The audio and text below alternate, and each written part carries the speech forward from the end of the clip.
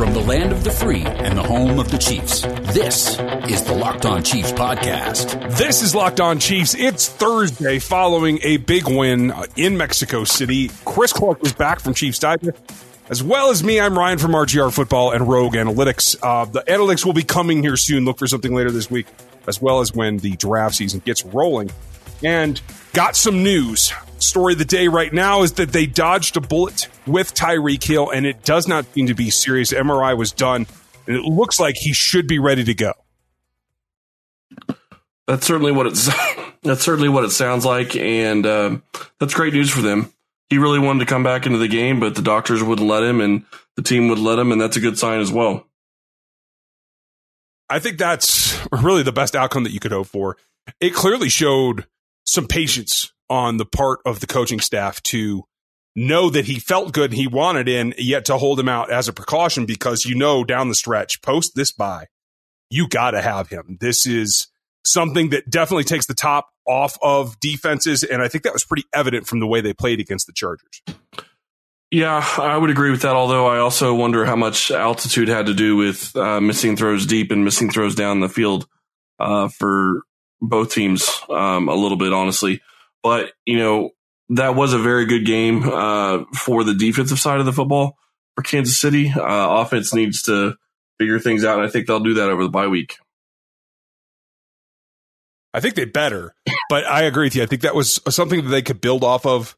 Personally, I felt like they took a step forward on defense again. Not only that Frank and Tyrann Mathieu started to contribute like we thought they would when they were brought here in the offseason, but also that the staff seemed to match what they needed to do better. I'm looking at snap counts and those kind of things, and we saw a definite uptick in the defensive line, some of the things that I've been harping on, and that's what I'm going to be looking at here later in the week. Reggie was about the same, but the defensive tackles in particular, Mike Pennel, the rotation that they had, being able to do that and still get players off the field so they could play their nickel and dime sets like they liked. It looked like the coaching staff, in terms of substitutions and scheme, was on a higher level this week as well. Yeah, it really did. And, you had different situations where you had different players coming from different angles. And, as Seth pointed out, you had Mike Pennel actually dropping into coverage on one play, which I remember actually seeing and kind of laughing at personally. But it makes sense that you're going to have to do that at times if you're going to send people from different angles. It does. I don't like it. Chris Jones did it. Noddy did it. I don't particularly like it, but one snap a game I can deal with. It's not Justin Houston being 20% in coverage, Right. And honestly, it makes sense to me, because if you want your defense to be, if you don't want the other coordinator to figure out what you're doing, you need to be able to mix it up. And that's definitely one way to mix it up and send a lot more people at one side of the field than the other. That's something that they're going to have to do going forward, too. They're going to have a tough game post-bye with a surging Raiders team that's just a half game behind them at this point, and who's been playing very well. They have to be able to disguise some things. Second time around for the Raiders seeing this team. They've gotten their act together. It looks like the Chiefs are getting their act together right on time. And they're going to have a dogfight on their hands, because the Raiders and John Gruden can taste a share of the division lead, taking it over should they win. And I think that's going to be a bigger matchup than we originally thought. We looked a little bit ahead, I think.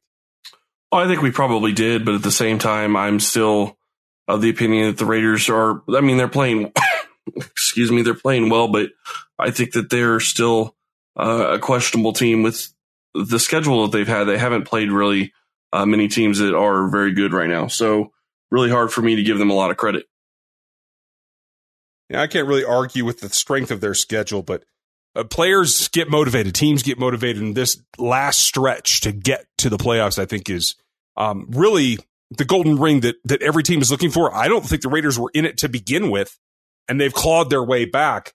And then after the Chiefs pass them, you're looking square at Tom Brady in New England, who I think, again, you can argue some schedule things about, but they are still the Patriots. They're still the guys that have beaten them a number of times, and still a formidable foe.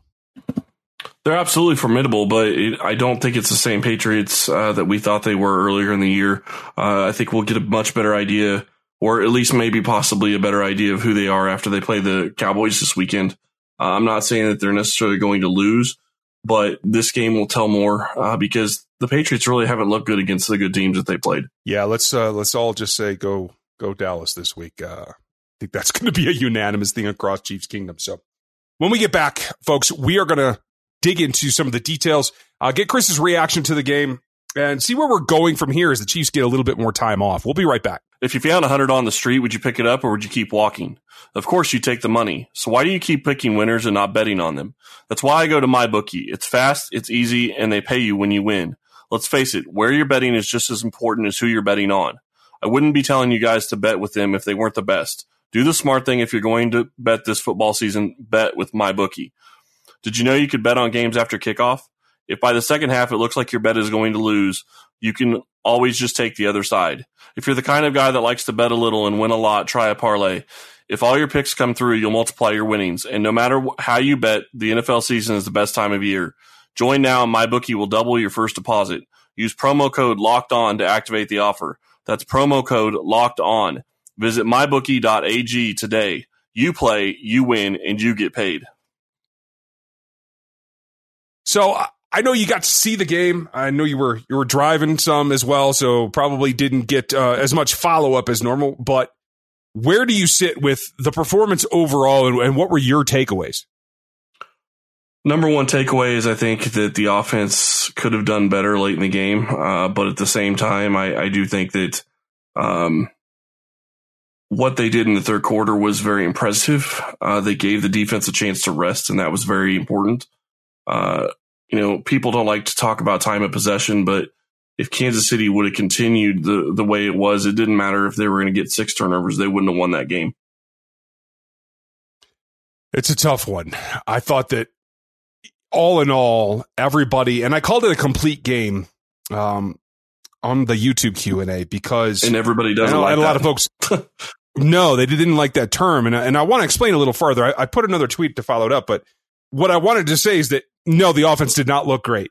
They sputtered. But for once, it was not all lopsided where one part of the team performed up to expectation or enough to get a win. It was nobody was super great, but they were all about even. They all contributed. The special teams contributed and didn't have the blunders that we had seen. The defense definitely stepped up. And the offense got yards when they needed to get yards in ways that they hadn't game planned for because of the loss of Tyreek. Yeah, and Tyreek Hill really changes what defenses are able to do against this Chiefs team. So he's going to be tantamount going forward, which he already almost always is anyway. The Chiefs are lucky they have Travis Kelce, and he's been a force this year because he has really helped this offense continue moving the ball when Tyreek Hill's been out. And they're going to need to rely on him going forward. We talked earlier in the first segment that Hill looks like he's going to be able to go. We'll get more follow-up once they practice next week. But even if he is, you still have to kind of batten down the hatches. You have to be prepared for another injury because soft tissue injuries, hamstrings in particular, they like to recur. So I think that built into this game plan against the coming Raiders is that you got to build in for what if he gets hurt again? How are you going to shift in a smoother way? I thought that they took up the slack admirably. I think playing between the cover 3 zones and the single high man looks that they got, I thought they did a pretty good job in coming off where they had to. And I thought that they reverted to the run better than they had to in quite a while, to tell you the truth. What was your take on Darrell's performance when he was in the game against the Chargers? Well, I've always liked Darrell Williams, so him doing well wasn't surprising to me. What I will say is I think that Kansas City expected to have a much better field than it ended up being. And I do agree.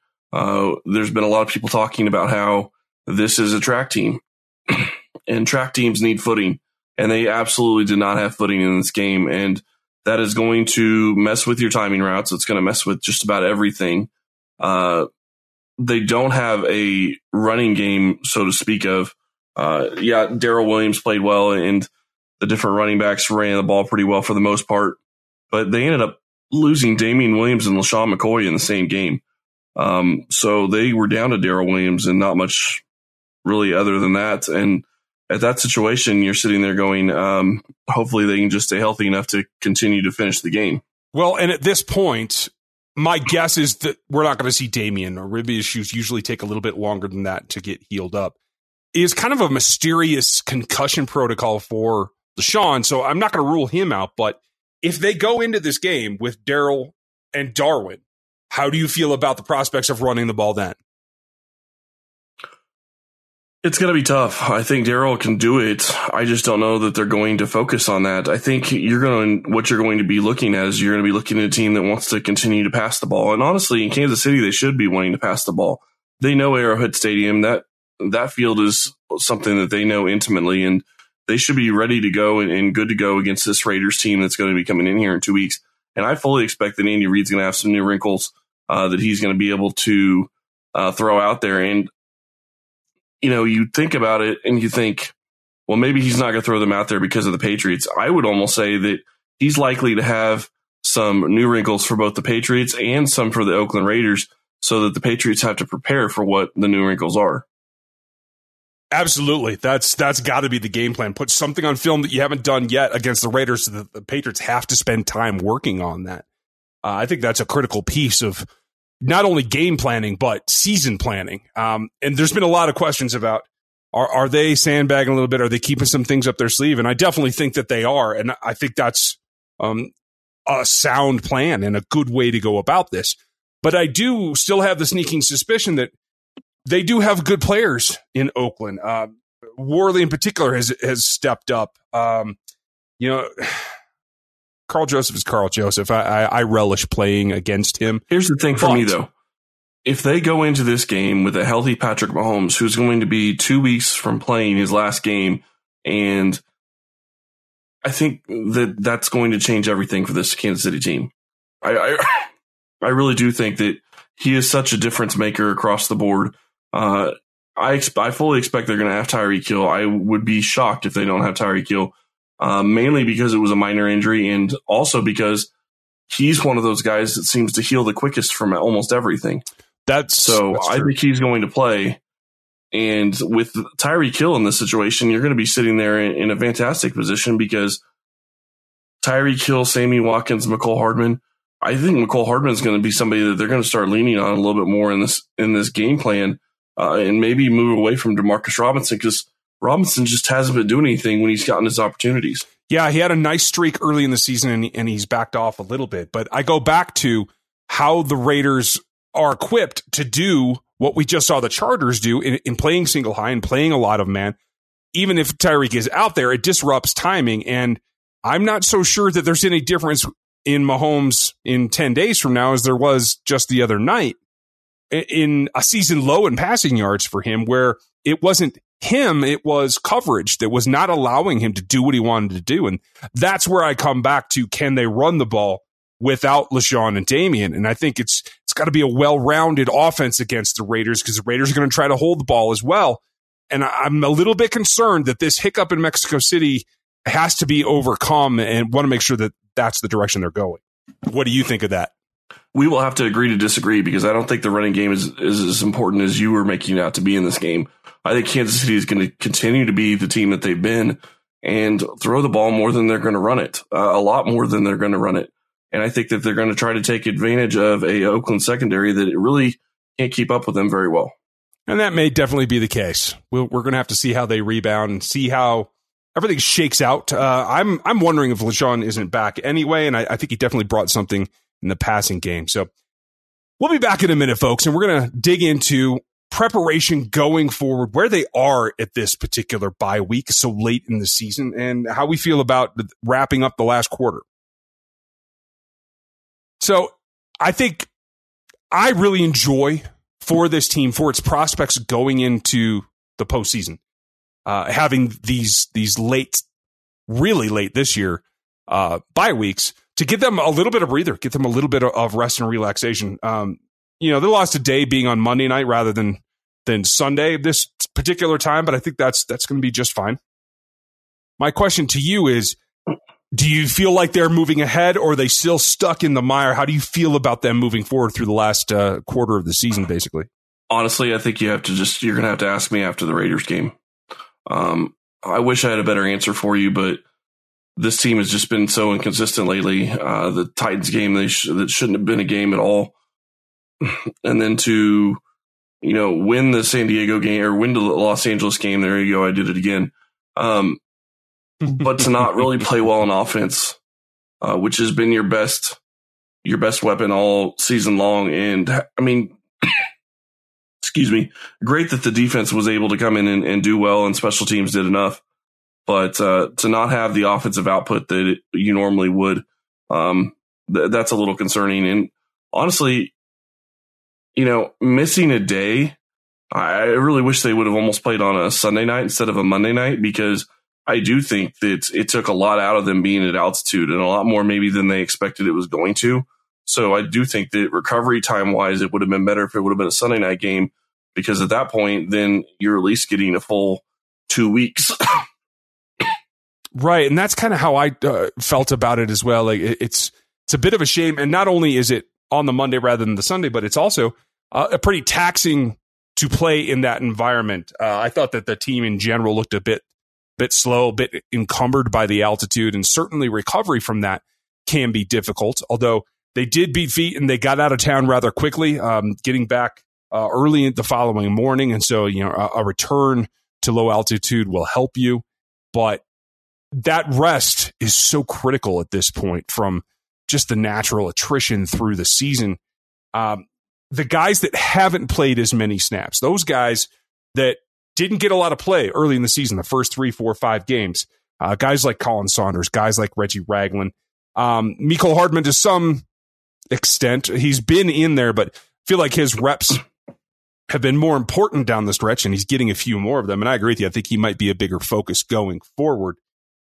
It's unfortunate, though, that they didn't get that extra rest time, because right now I think they could probably all use it. Well, the big thing with Mecole, and you would really have to go back and watch the snaps that he actually played, especially in this game against Los Angeles, is, he just hasn't really been targeted too much. And that's kind of surprising with the speed he has, but you have to wonder if it's maybe a separation issue. Is he still struggling with that? Is he struggling with, being in the right spot? A lot of question marks as to why he hasn't been playing more than you would expect. Definitely. And it's something that, or at least being targeted. Yeah. I mean, the targets come, I think, based on the defense's output as well, but they had a stretch, started off pretty hot. And then really, what was it? Starting with Green Bay, just didn't get a whole lot of play. 9 snaps against Green Bay, 11 against Minnesota, 18 against Tennessee. And then bam, back up into the 50s, a significant portion on pass plays against the Chargers at altitude. So maybe that is something has clicked. And like you said, they can start to lean on him a bit more. Well, I think that was more Tyreek Hill injury related than it was anything else. But the one thing I will say, PFF has a stat that Mecole Hardman is the number 1 receiver in the NFL when it comes to QB rating for targets. So he is doing very well when he is targeted. He just isn't targeted very much. So you would hope that that's something that they can figure out over the bye week. I certainly hope so, because I think that, especially when he gets just so few targets and makes the most out of them, like we saw against Tennessee, that ought to deserve more. And I haven't seen anything on film, although I have not gotten to the All-22 here from this Chargers game. I haven't seen anything on film where anybody's concentrating on taking him away or anything like that. So I don't know. It's hard for me to take a guess at what the hiccup is. Yeah, I'm not sure on that either. I would love to be able to come up with something and give you a reason as to why he's not being targeted more, especially with the uptick in snaps this past week against Los Angeles. But unfortunately, we just don't have an answer right now. And it's a big question mark because, like I said, I mean, when he's the number 1 receiver being targeted and having a QB rating of 153.3, why wouldn't you be getting that guy the ball more? Why wouldn't you be making plays for him? And I understand you have Tyreek Hill and you need to feed him too, but Sammy Watkins hasn't been fantastic this year either. So it's not like Watkins is made you forget about Hill, and you've been having Robinson on the field a lot. So question marks on that. Absolutely. And I thought the way that Sammy started the season, so explosive. I know he had the hamstring issue, but he still does look explosive. He showed it a couple of times against the Chargers, but again, just not that many targets. And I have to feel that was more the defense, but it may be a separation issue as well. I think Mahomes is getting a little bit more specific about what he wants before he's going to take a shot. And I think that leans more towards Hill and Kelsey. But maybe that is a sign that you're going to have to go down the stretch. You're going to have to play into tighter coverage because that's what Sammy's going to get. The separation isn't going to be there. He's going to use his body a little bit more, which I think is an underrated way to use Sammy Watkins, but they don't seem to be taking advantage of it right now. No, they don't. And there is questions as to why they're not doing that either. I mean, he wasn't targeted. With Tyreek Hill out, you would have thought that Sammy Watkins was going to get 10 to 15 targets in that game. And you just didn't see it. And I'm not exactly sure what that was. I mean, there was a lot of swing passes to the running back. There were a couple of screens. And I'm not saying that they don't need to run screens or swing passes to the running back, but why aren't you making plays that are a little bit deeper, down the field as opposed to just giving them, short plays every single time to defend? True. Although I think the pass rush probably played a factor in that. I know that they didn't give up a huge amount of pressures in terms of what PFF came up with, but I felt like they were walked back quite a bit. I felt like the tackles in particular were losing, even if it didn't lead to a technical pressure. It felt like Mahomes had to move more than he's had to in games recently.